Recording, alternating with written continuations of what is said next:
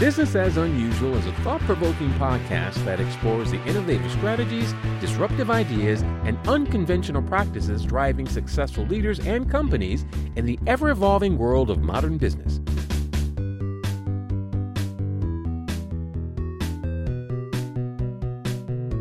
Subscribe, comment, and share for weekly inspiration with our host, Aisla. Hi, this is Aisla with Business as Unusual, and today I have a special treat for you. We have two guests, Dr. Destiny Reddick and Ronaldo Griffin, talking about Redefine the Pipeline. Welcome to the show. Hey, thanks for having How us. are you? I'm so happy to have you here. I love your name. Thank you. Yeah, so I I'm know, going to right? deviate from my normal introduction questions because Ronaldo was just sharing some interesting things about music. And I'm hoping that he'll talk a little bit about that.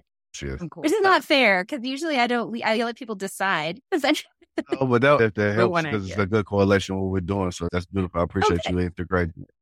I heard you were at a conference around music. I don't know if that's what you want to talk about or. Yeah. So right now I'm in Nashville at the CD Baby VIP exclusive experience. And this is just to further what we're doing as far as the music component, learning how to structure things better and reach our target audience and the people that they're helping as well, just through music and everything. Just trying to learn how to format it a little bit better too. That's where I'm at right now. Taking a little break, exhausted, drove down from St. Louis.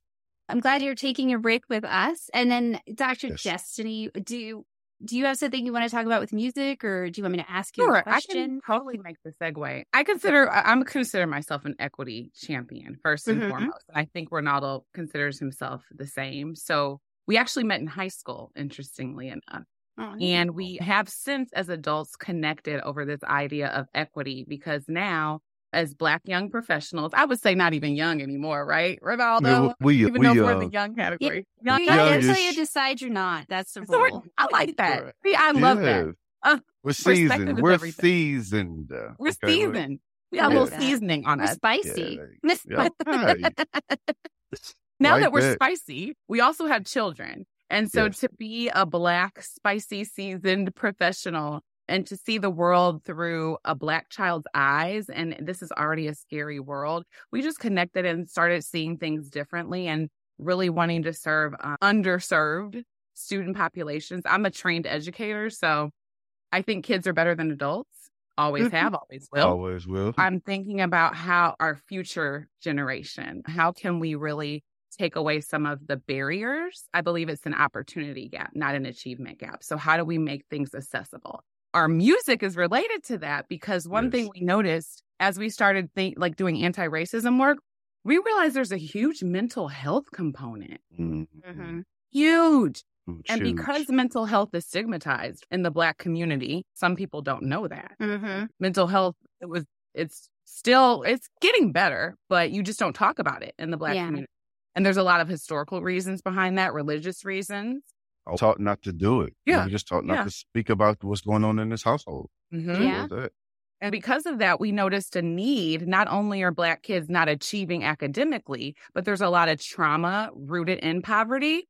And so there's a mental health concern. So we developed like a social emotional movement to Mhm. teach kids about just talking about their feelings. And it's okay. And the language to use when you talk about that. And so Ronaldo made a rap song about the Yep. language of the scholar moves. So Nice. Dr. Destiny came to me with this concept called scholar moves, and she was like, we need a musical component. And a little background about myself, I was one of the kids, where we started from, I knew that I was one of the kids that needed this. And she's seen me from a long time. The transformation is real. It's almost like a Tale of Two Cities. And so I was like, it makes way more sense for us to put it in a safe language, but also a more effective language. Because if I was to talk the way that they don't see, then the message is going to go way over their head. And I also want to make it ambiguous between boys and girls too. I didn't want it to make it just centered around someone like myself, because some of these young girls are having just as many issues, if not more, because they don't feel as protected, or they don't feel like they can communicate the same way that some of us were taught not to. We were told just simply don't say, you man up, you'll do what you have to do. And young ladies were able to do a little bit more, speak But now that's even more hindered because they tell them, hey, just you got to be this, you got to be that. And they don't know how to be that, but they tell you, you have to be. The first song I decided to make was a song called You Got This. I wanted to make the message just so strong and all encompassing versus around all of the scholar moves because it's 9 of them. But we didn't want to just break it individually down so soon. We wanted to get an all encompassing situation. So You Got This basically said, even though life gets tougher, you got this. Even when the road gets rougher, you got this. Don't be afraid to ask for help. You got this. Believe in yourself and you got this. And that's the chorus. And then we just go into a lot of affirmations and the language that we want to, the language that we want them to just be able to use and say, oh, I can use the same language and then I can expand upon it. So and it gives them the starter kick to be able to kick off because like I said, coming up, we weren't really that versed in how to communicate ourselves. I was more invested in being a little bit more physical, not on purpose, but that was just how you got your emotions out and your anger. And that's how you got your misunderstandings. Fight with your fist. That was fight with your fist. And like that. Yeah. And it went a little further than that sometimes because people weren't able to, they were afraid of the back end. They were like, okay, I need to get this over immediately. So it transitioned to some other things. And also there's economic deficiency.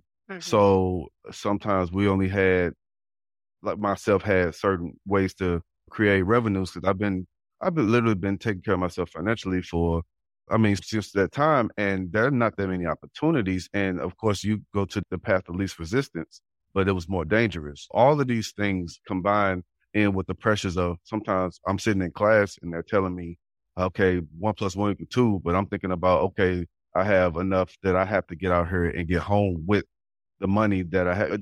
I'm not trying to speak in code, but I'm just trying to make sure that people get a better understanding of.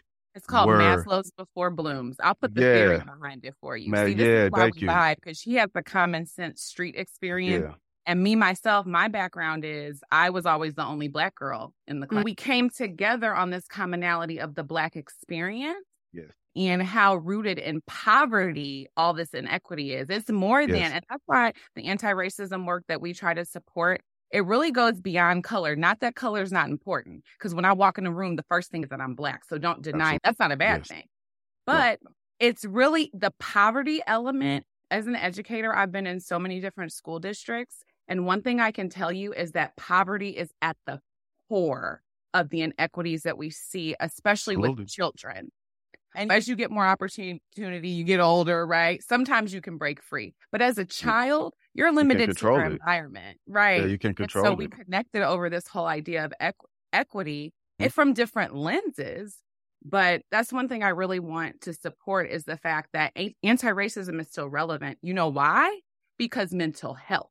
Mental health. That's the thing. That's the element that connects us off. We look at all of these. There's almost a school shooting, it seems, every month. Every week, and another thing that rocked us to our core, Ronaldo and I said we went to the same high school, right? Mm-hmm. There was a school shooting recently at the high school where we attended and graduated from. Wow. Yep. In St. Louis. I don't know if you heard about Orlando Harris. That was our high school.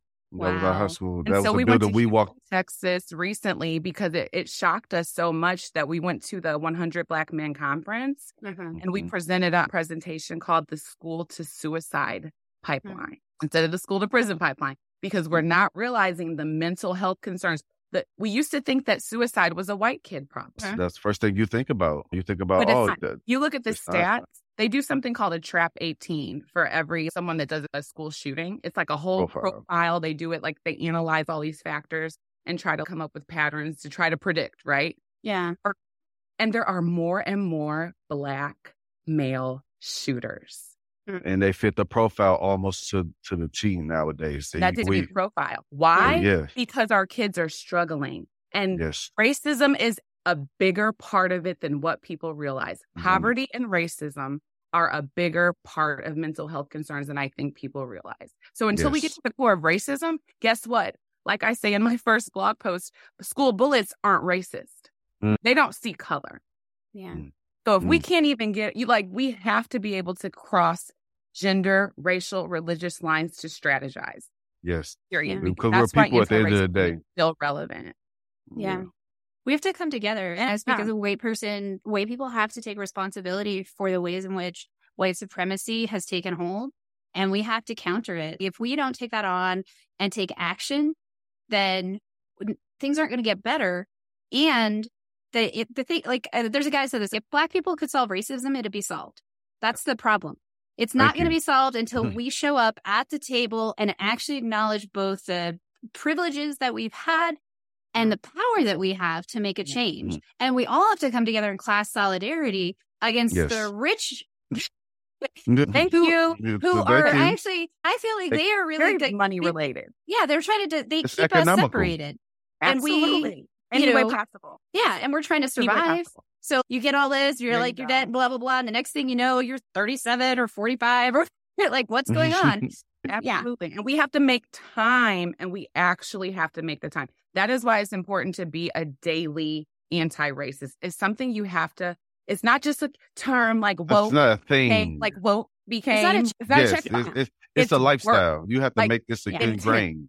And it's not and it's not and a Black people statement. have to do it too. Guess what?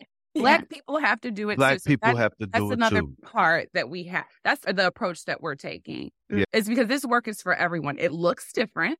Right. Anti-racism work looks different if you're a Black person versus a white person versus an Indigenous person. Think about BIPOC just in general. It looks different. And depending on your intersectionality too. Like complex. It looks different. The work looks different. But you have to push through it. Yeah. Got to make time for it. And I would say my observation is that Black people in general, we're born in this white supremacy society. So we're all infected with the cult, like we have to decolonize our minds, however we want to talk about that. But but Black people bear the burden. They already know shit is messed up. Yeah, they don't have to be convinced there's a problem. We have microaggressions that I sometimes point out.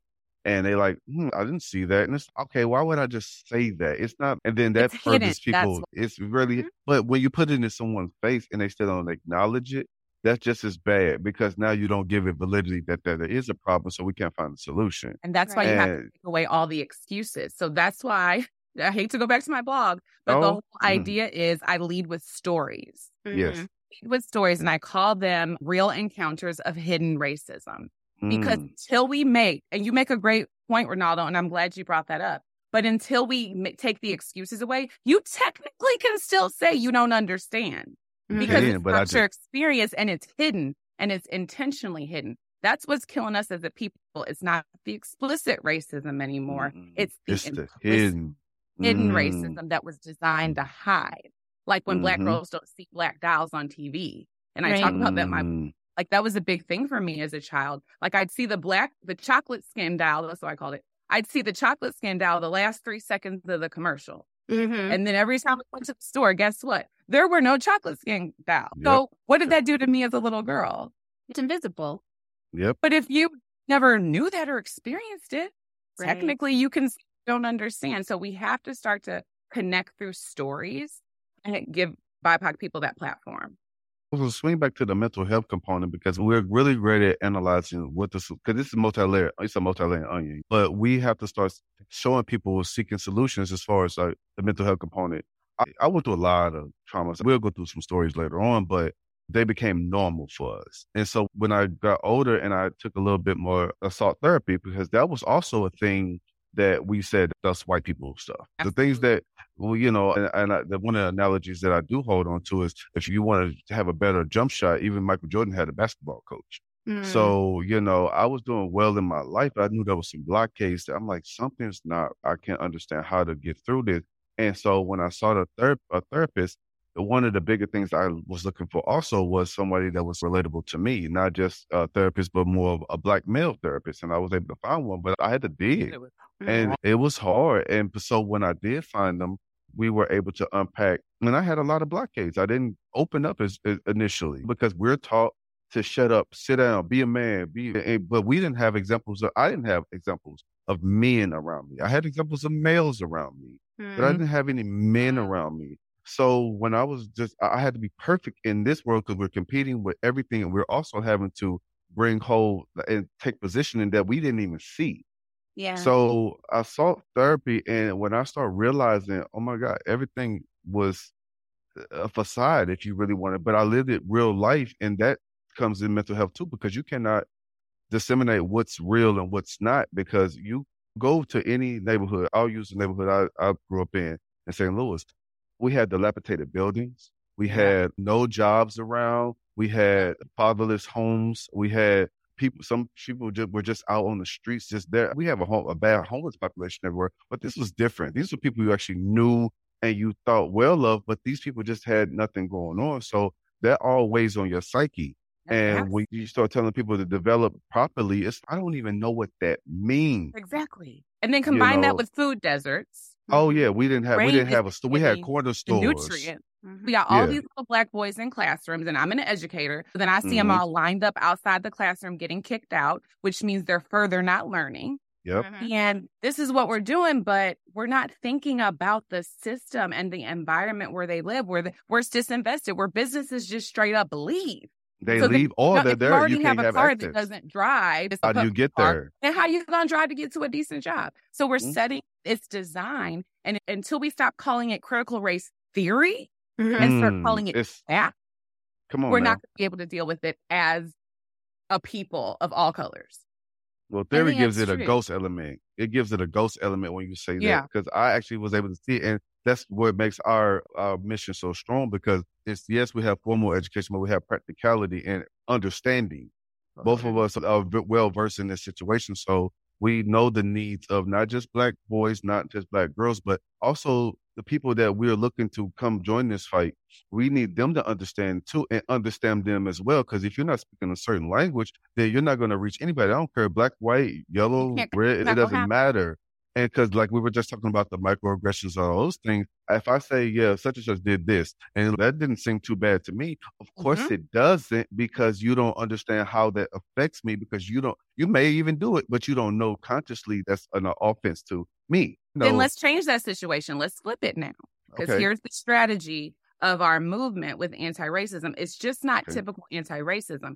You have to lead with stories. If we don't connect, and I've facilitated like so many equity talks that now I can compare, right? Like different I've done it, and I'm a dork and I like data. So like I've noted that if I don't lead with the connection piece with whatever cohort, first of all, you need a cohort model to really make it effective.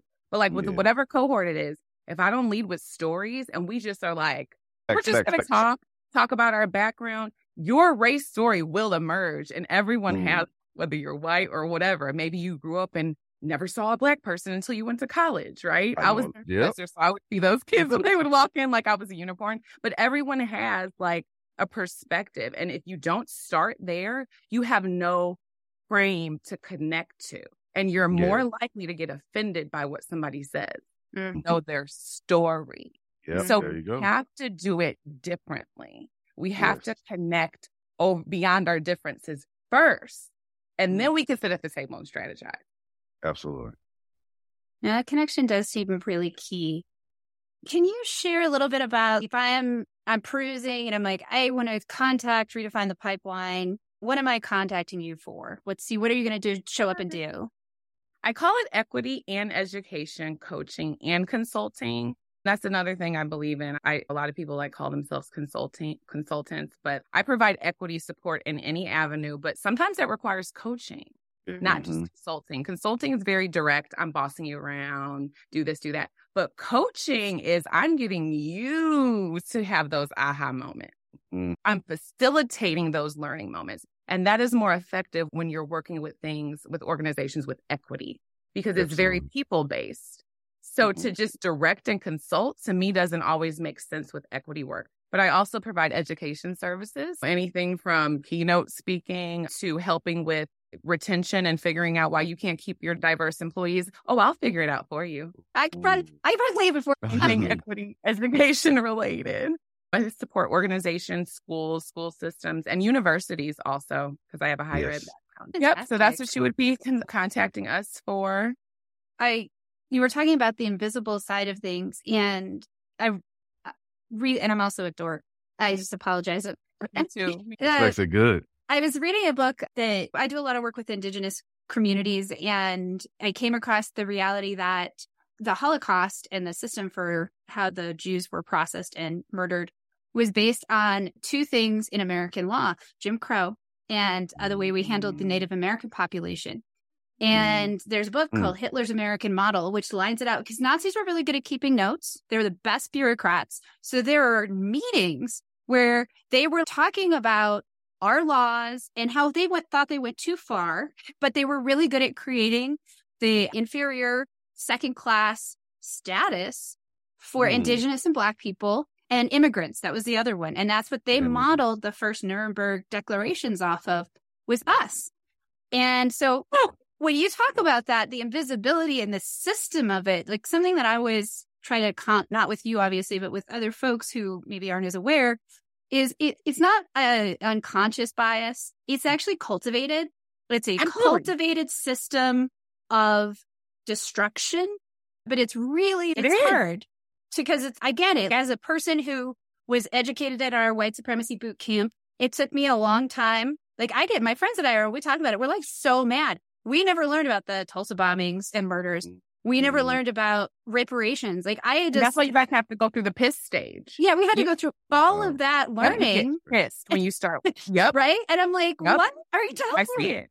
Yeah. You have to leave space for that. I had sophomores who were learning to be teachers, and they wouldn't even say, like, the first week we talked about systemic racism in schools in that course, and they wouldn't even say black or white for the first 3-4 weeks. They were scared to say it. And then they start reading things like The Making of Ferguson, and they watching the Del Mar Divide, which is about residential segregation in St. Louis, and they get pissed. Yeah, because it's like I see it in your face. Yeah. And like when you were talking about the critical race theory, it had this moment of they won't even accept a theory. They, like my white buddies who don't get it, and yet, and it is facts, and it's hard to. It's almost unbelievable, though. Yes. Like, how was this just sitting here and I didn't know? So we talk about, you mentioned Ferguson a little bit. So the disillusion, I call it the disillusion of Ferguson. I've been a resident going on 11 years now. And what Ferguson is about. Yeah, exactly. And so let me give you a little bit of intricacies about being in that town while that was going on. They made it seem like it was where I grew up at. I'm going to tell you, that is one of the most quiet, most peaceful communities that I have ever lived. That's why I've been there for a fourth of my life. Because it's beautiful. It's beautiful. And I live in Old Town Ferguson East. And when we had the unrest that they spoke about. We're talking about Michael Brown, by the way. Yeah, we're talking about the Michael Brown. Okay, cool. So the unrest that was portrayed was really from, the law enforcement and everything, because the citizens but this is one of the key things I want to talk about was I had a neighbor named Joe. He stayed across the street. He was a white man. And we were outside. It was a lot going on. This was in the early makings of before everything got just blew powder keg type situation. And we were standing outside talking to each other. He's on one side of the street. I'm on the other side of the street. And by this time they had called in the National Guard and everything. So we see them do helicopters over. This is like night 2, night 3. And the helicopters were over. So we're just talking about how crazy things are. And all of a sudden here we see a Humvee coming down, making a left down the street. And he and I just standing looking, and they stop. And they look over at him, and then they look over at me, and they ask me, where am I supposed to be? And one thing that I would credit Joe highly about, first of all, he talked to that man like I couldn't talk to him because I probably wouldn't be here right now. Yeah. But he gave him an understanding of, hey, he owns that house. He's supposed to be here. Where you supposed to be? And so the guy was trying to calm him down. And he was like, I'm not calming down. You literally just sat here and asked this man where he's supposed to be. And that was the whole thing. Privilege. It was, but the good thing, but you know what? It helped. And it also made me feel high and low at the same time. Yeah. Because I was like, and it wasn't the officer. It was just because he knew what he could do. Yeah. And I knew what I could not do, even though I was more than wrong. I was more than right by standing on my property and was questioned. And I was in house shoes and some gym shorts. And I looked like I wasn't doing anything outside just talking to my neighbor. But it was just that I'm a truck driver by trade, being out in the world, and people would ask for my ID. First thing they would do is see Ferguson, Missouri on there. And they would ask me things like, how was it? How was it? You and survived. I'm like, I guarantee you it's better than your neighborhood.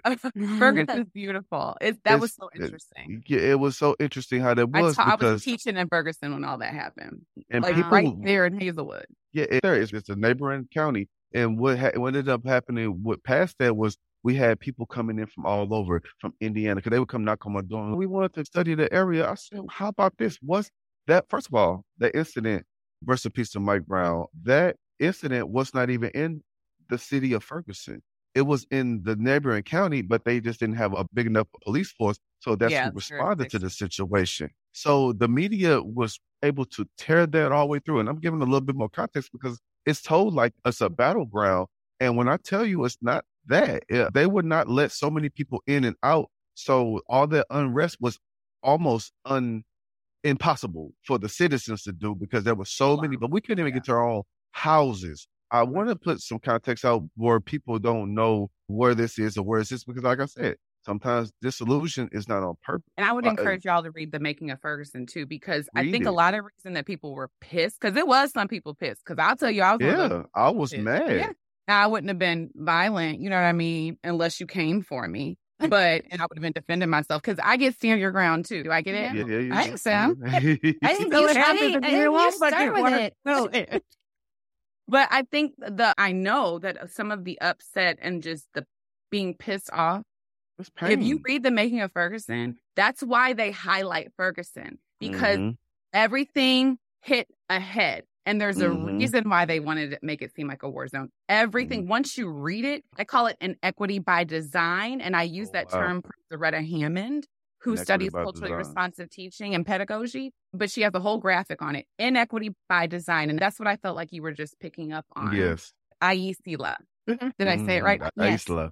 We were trying to practice it before. Yeah, we were practicing. The law was throwing us off. The law. We couldn't get the L. We wanted to say Aisla. Yeah. Oh, we're so black, right? And it's so beautiful. Right. We couldn't do the la, but it's like so we were practicing. But that's what you were talking about. Inequity is designed. It's intentionally designed. If you read the redlining, all of that was baked. Ferguson was one of the models. Intentional residential segregation, residential discrimination, and that's the core of where everything started. Yeah, you can be with housing. Well, because we don't whiteness, and that is when we don't live near each other, we don't know each other, we don't interact, and then we don't, like you said, we're not connected. So then it's more theoretical. Yeah, it's only racism happens, but I don't see it because I live in Chesterfield. That's where I live. It's like I watch TV shows of black characters. Doesn't that count? I know. I have a black friend in high school. I have a black doctor. Exactly. Yeah, that's all you need. We had a black president, so racism was solved. There you go. It's over with. You got one. There you go.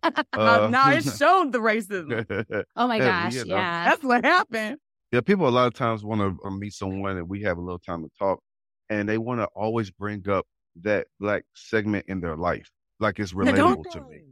And I'm like, do not do that to me. Do not. Yeah, I had a guy. He was a real cool guy. We're supposed to be some brutes out here just messing up stuff, but you found one, and so you seem cool. So you guys, there are good black people. So problem solved. No.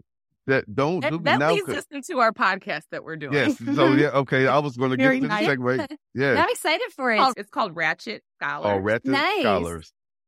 So define Ratchet. Some people don't know what the terminology is, and that's one thing we were wanting to make sure we define. So Ratchet it used to be a negative term, like we always flip a lot of things, but now it's like about the fun and about the recklessness, and we have those elements. But then the scholars is almost like an oxymoron. But we get to talk about both sides of the coin. We don't get to talk about just professionalism. We get to talk about letting your hair down and sometimes be irresponsible. You know what I'm saying? But it's not on the negative term. It's just more of fun. It's like celebrating your culture, really. Yes. It's taking back the things that people say are too hood and too ghetto and making it work for you. And it defines us. Do that. Yeah. It defines the two of us. Always be hood or ghetto just because it's part of black culture. So I think that's what we're trying to say. And we're still engaged civically. And there's this huge segment of black folks our age. People need to hear us, our voice, and we're amplifying our voice. Like we are connected civically. We are. We are smart, but we are also ratchet. We're ratchet. We are also going to participate in our culture. We're done. We're unapologetically black. Black, yes. Yeah, like it's okay. We're not apologizing for it. It's okay. You can be both and. And also, it's so entertaining for people when you think about the way that we're portrayed. It's always in a fun but negative light, right? So we're saying, okay, that stuff is still there, but we're still trying to put practical, you know what I'm saying? We're making sure that you all know it's not just a symbol, jumping, jiving. No, it's not a caricature. This is really how we are, but also we build solid foundations on those things. We're multidimensional. We're not just this or that. We're all of it. It talks about relatable topics. Some things might be taboo, some things that people might not have a little bit light on, but we get to talk about professionalism. We get to talk about parenting. We get to talk about childhood traumas. We get to talk about childhood triumphs. We're just keeping it all the way real. Yeah. Yep. And one thing I think for white listeners, if you're like, why would I listen to that? Well, what's going to appeal to me? I think that there's huge power in connecting with just very authentic Black people. And I think we were talking about this, and not all, we were talking about this in our book talk. I have a list of podcasts. I was telling Dr. Destiny that, because I've been podcasting for a while, I have a little bit of an addiction. I love it. And some of the guys in the network that I was in, they were some Black guys, I want to say back in Baltimore, who did a podcast that was everything you would talk about at a barbershop. And which you guys, right? I was just like, why a barbershop? We talk about some That's stuff. How you learn. And white people will get a notebook out and start writing, because Black people are free and we don't care if white people are around. And then you don't have to whole different language. And it takes away, because like you were saying, like people learn and then they're curious. And you have to don't go up to the first Black person that you see and ask them how they felt about Obama or this, whatever. They don't represent the community and maybe they're on the weird work. But you could turn on a podcast. You could turn on the Ratchet Academics. Is that what you say? Ratchet Scholars. Ratchet Scholars. Or you could turn on there's multiple ones that are barbershop based that I found that are fun. Yeah, I love that. And it's really interesting because then I can learn without intruding into someone's space because they're putting it out there. For everybody. You're safe. You don't feel like you're offending someone unintentionally. Yeah. Eric Dyson calls that mentors of color. Michael Eric Dyson. I got the chance to interview him one time, and he wrote Tears We Cannot Stop, a sermon to white America. I recommend it to any person, Black, white, any color, brown, green. It's a great read. And he really breaks it down. And his background is he is a minister. I don't know if he's a minister. I get the levels wrong. But he's got that ministry background. So it's very, you feel like you're in a Black church. It was sermon. It was scholarly. Scholarly. It's the sermon. That's why he calls it that. But he talks about a concept called mentors of color and how critical it is if white people are doing this anti-racism work, which is really on y'all to dismantle this shit. Because it's fair. It's based on power. We don't have it. But like having that connection with at least a few Black people that you're very close to, because then you get that barbershop element that you need. So you can figure out what the hell you're doing that's offending Jackie at work. Why does she respond like this? Why did he respond like this? Why does Jackie get up and have an attitude and walk out? I'm in the lunchroom. Then you're going to learn why. You're going to be like, and you take responsibility for it. Like, I'll tell you, I have a friend, I really admire her. She's instinctively just very good at this. And she's a white lady. And she works as a respiratory therapist. And she was telling me this story. And I was like, man, I wish more people were like you. And so there were two women at the work, both named Kim. One of them was Asian. And so some of the people at her work started referring to her in a way that was inappropriate. And my friend was like, I don't want you to do that around me. Ever. And she said, interesting, like the Black and brown people around her, it wasn't offensive per se, but it was just inappropriate. They were not instead of calling her Kim, they were calling her something Kim. I don't want to say it because I don't want to perpetuate anything. But what's interesting to me is she was talking to me about it, and she said, I was very clear, like anytime someone would say that around me, I was like, no, you can't say, you have to say her name or say her last name. Yeah. And she said that the Black and brown people she worked with would push back a little bit and be like, you got to have a thicker skin. And she was like, no, I don't. I don't want anyone to think that I'm okay with casual racism. She doesn't call it microaggression. She calls it casual racism. She says, I don't want anyone to think I'm okay with that. Not micro, honey. Yeah, she just calls it casual racism. And then the other thing she did, we're going to hang out at some point. I'm sure of it. And I will. But she says, I don't tolerate casual racism. I don't want it around me. I want them to feel uncomfortable being that way in front of me. And she says, I want them to think I'm on their team because I'm not. Exactly. That's what I'm talking about. Like you said the moral authority part. Like how white women can just set the tone or white. I love it. Exactly. And so that's where and she just is that person. She just figures that stuff out. But I'm just like, if more people had that in their space and we're like, oh, because it's not just about acknowledging, but it's also saying, I'm going to take this on. Being consistent. Right. And say, I'm not okay. Even period. at Easter, when Uncle Joe is okay. drunk and then he says some crazy shit. Oh, yeah. Sorry. Oh, you're right. You're right. Yeah. Oh. No, yeah, the Like, uncle's you got to be consistent. Yeah, exactly. It's hard. And I get it. It's not hard. I'm going to take the excuse away. But it's comfortable. And you lose friends. You're going to lose family and friends. And that's hard socially. Yeah. Like that social piece, I feel like it's, for some reason, age of social media, we're all effed up. And we care so much about what other people think. And so losing family and friends, because you will. And you're supposed to. People are not on your the right program. way, you're going to lose some people. But that happens in life, right? But they might come back. Yeah. They might come back. They always come back. They read our blog. If they read my blog, subscribe. Well, that's the thing. Do their work. That's the thing about a boundary, right? Like, you're not saying you're bad. What you're saying is this behavior is not acceptable in my space. Here. If you choose to change your behavior, you're like allowed. You're acceptable as a human. I love you, as flawed as you are, because I'm flawed and I screw up, whatever. I'm just not allowing that behavior in my space. There you go. That's nice. That's it. That's good. So when you want different behavior and you can show that, there's also obviously reparations in terms of the behavior. You can't just say it and then not show up particularly. But I feel like that. Yeah. I feel like that's something people don't understand is, yes, you lose people. What if I used to be Mormon and I left that religion? No, you did not. I did. We're hanging out. I did. I left all stories.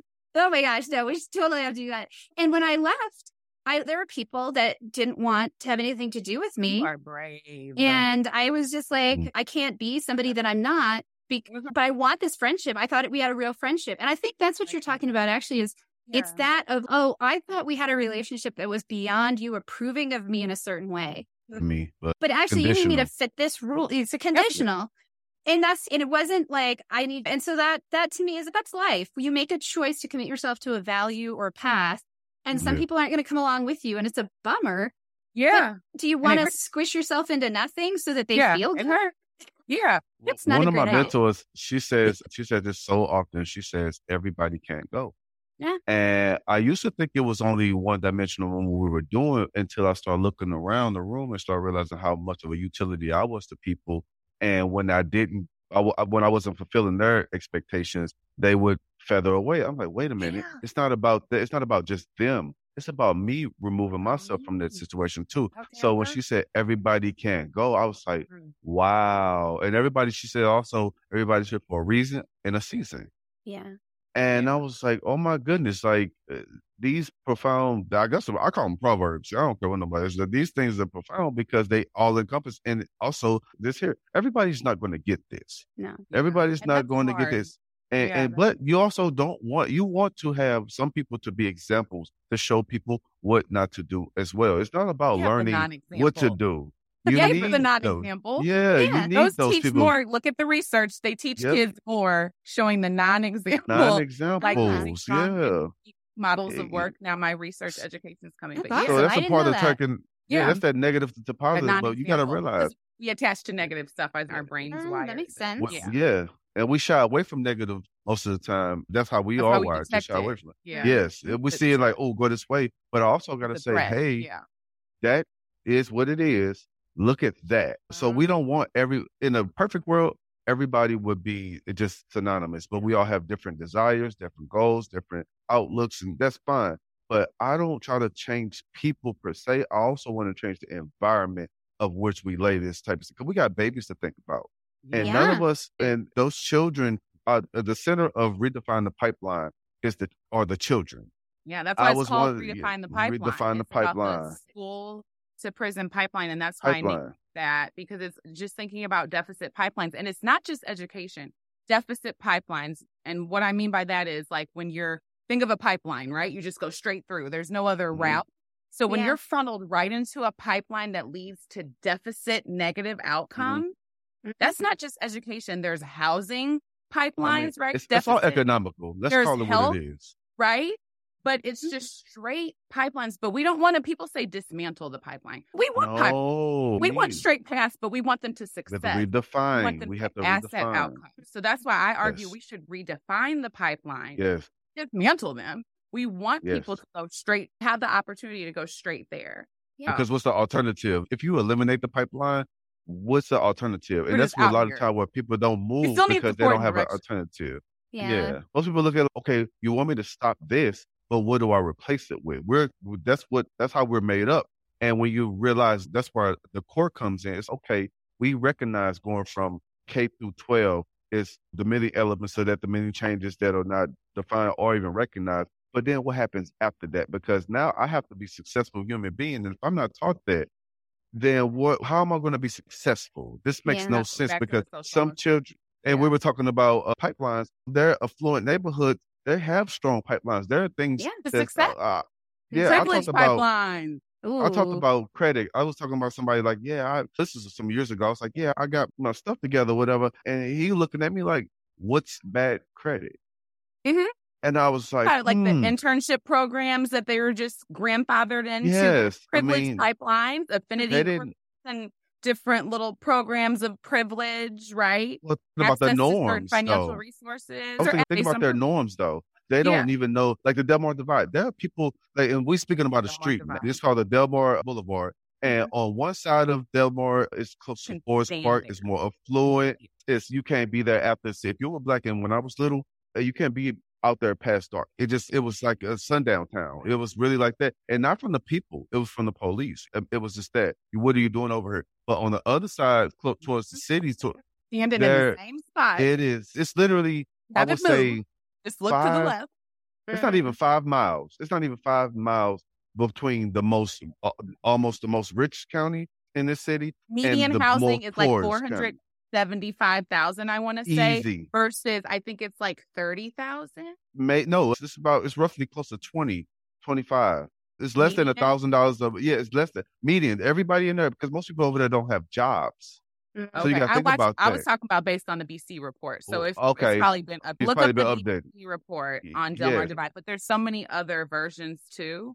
I like the BBC one personally. Yeah, but this was alive in color in my face, and we talk about stories. This was something that I actually was able to live, and it's still here now today. But they say you have more opportunity. But if I don't know that opportunity is even there, like I said, his norms was different than my norms. Yeah. I talked to him about, I got this done. Look at, and he was like, "What's that? We don't do that," because he was taught from a young age that this is the path to success. That this is. My uncle has a business that I might go work for over the summertime. Or my cousin, we're going to Chicago in this house, or we're going to the beach down here. And I didn't travel until I was 18. There are certain things that we see that are norms on both sides that have to be understood. He didn't know. He didn't know what I was talking about. For you to be successful and to have just really, I have to just take my hat off to you. Really, to the work, the mental health work that's hard. And despite like adversity, I just hate to use an overused term, but really you are the example of that. And really there's no excuse, but there are excuses. Yeah. There are excuses. We're trying to say there's but there are excuses. One of the things you gotta remove them. I work that's the Indigenous group, and one of the things that we've talked about, she's working on they call it a longhouse project. So in Native American cultures, they have community centers. And the goal that we're working on the next couple of years is to build a cohort of 25 BIPOC women to participate in the Longhouse Project and help them develop skills in hemp cultivation and production. Because that business industry is intended to grow something like $16 billion in the next 8 years. It's going to be huge. Oh, wow. And wow. what's the key to generational wealth? Entrepreneurship. If we get 25 women to build businesses, we have to put in the places to like fund that.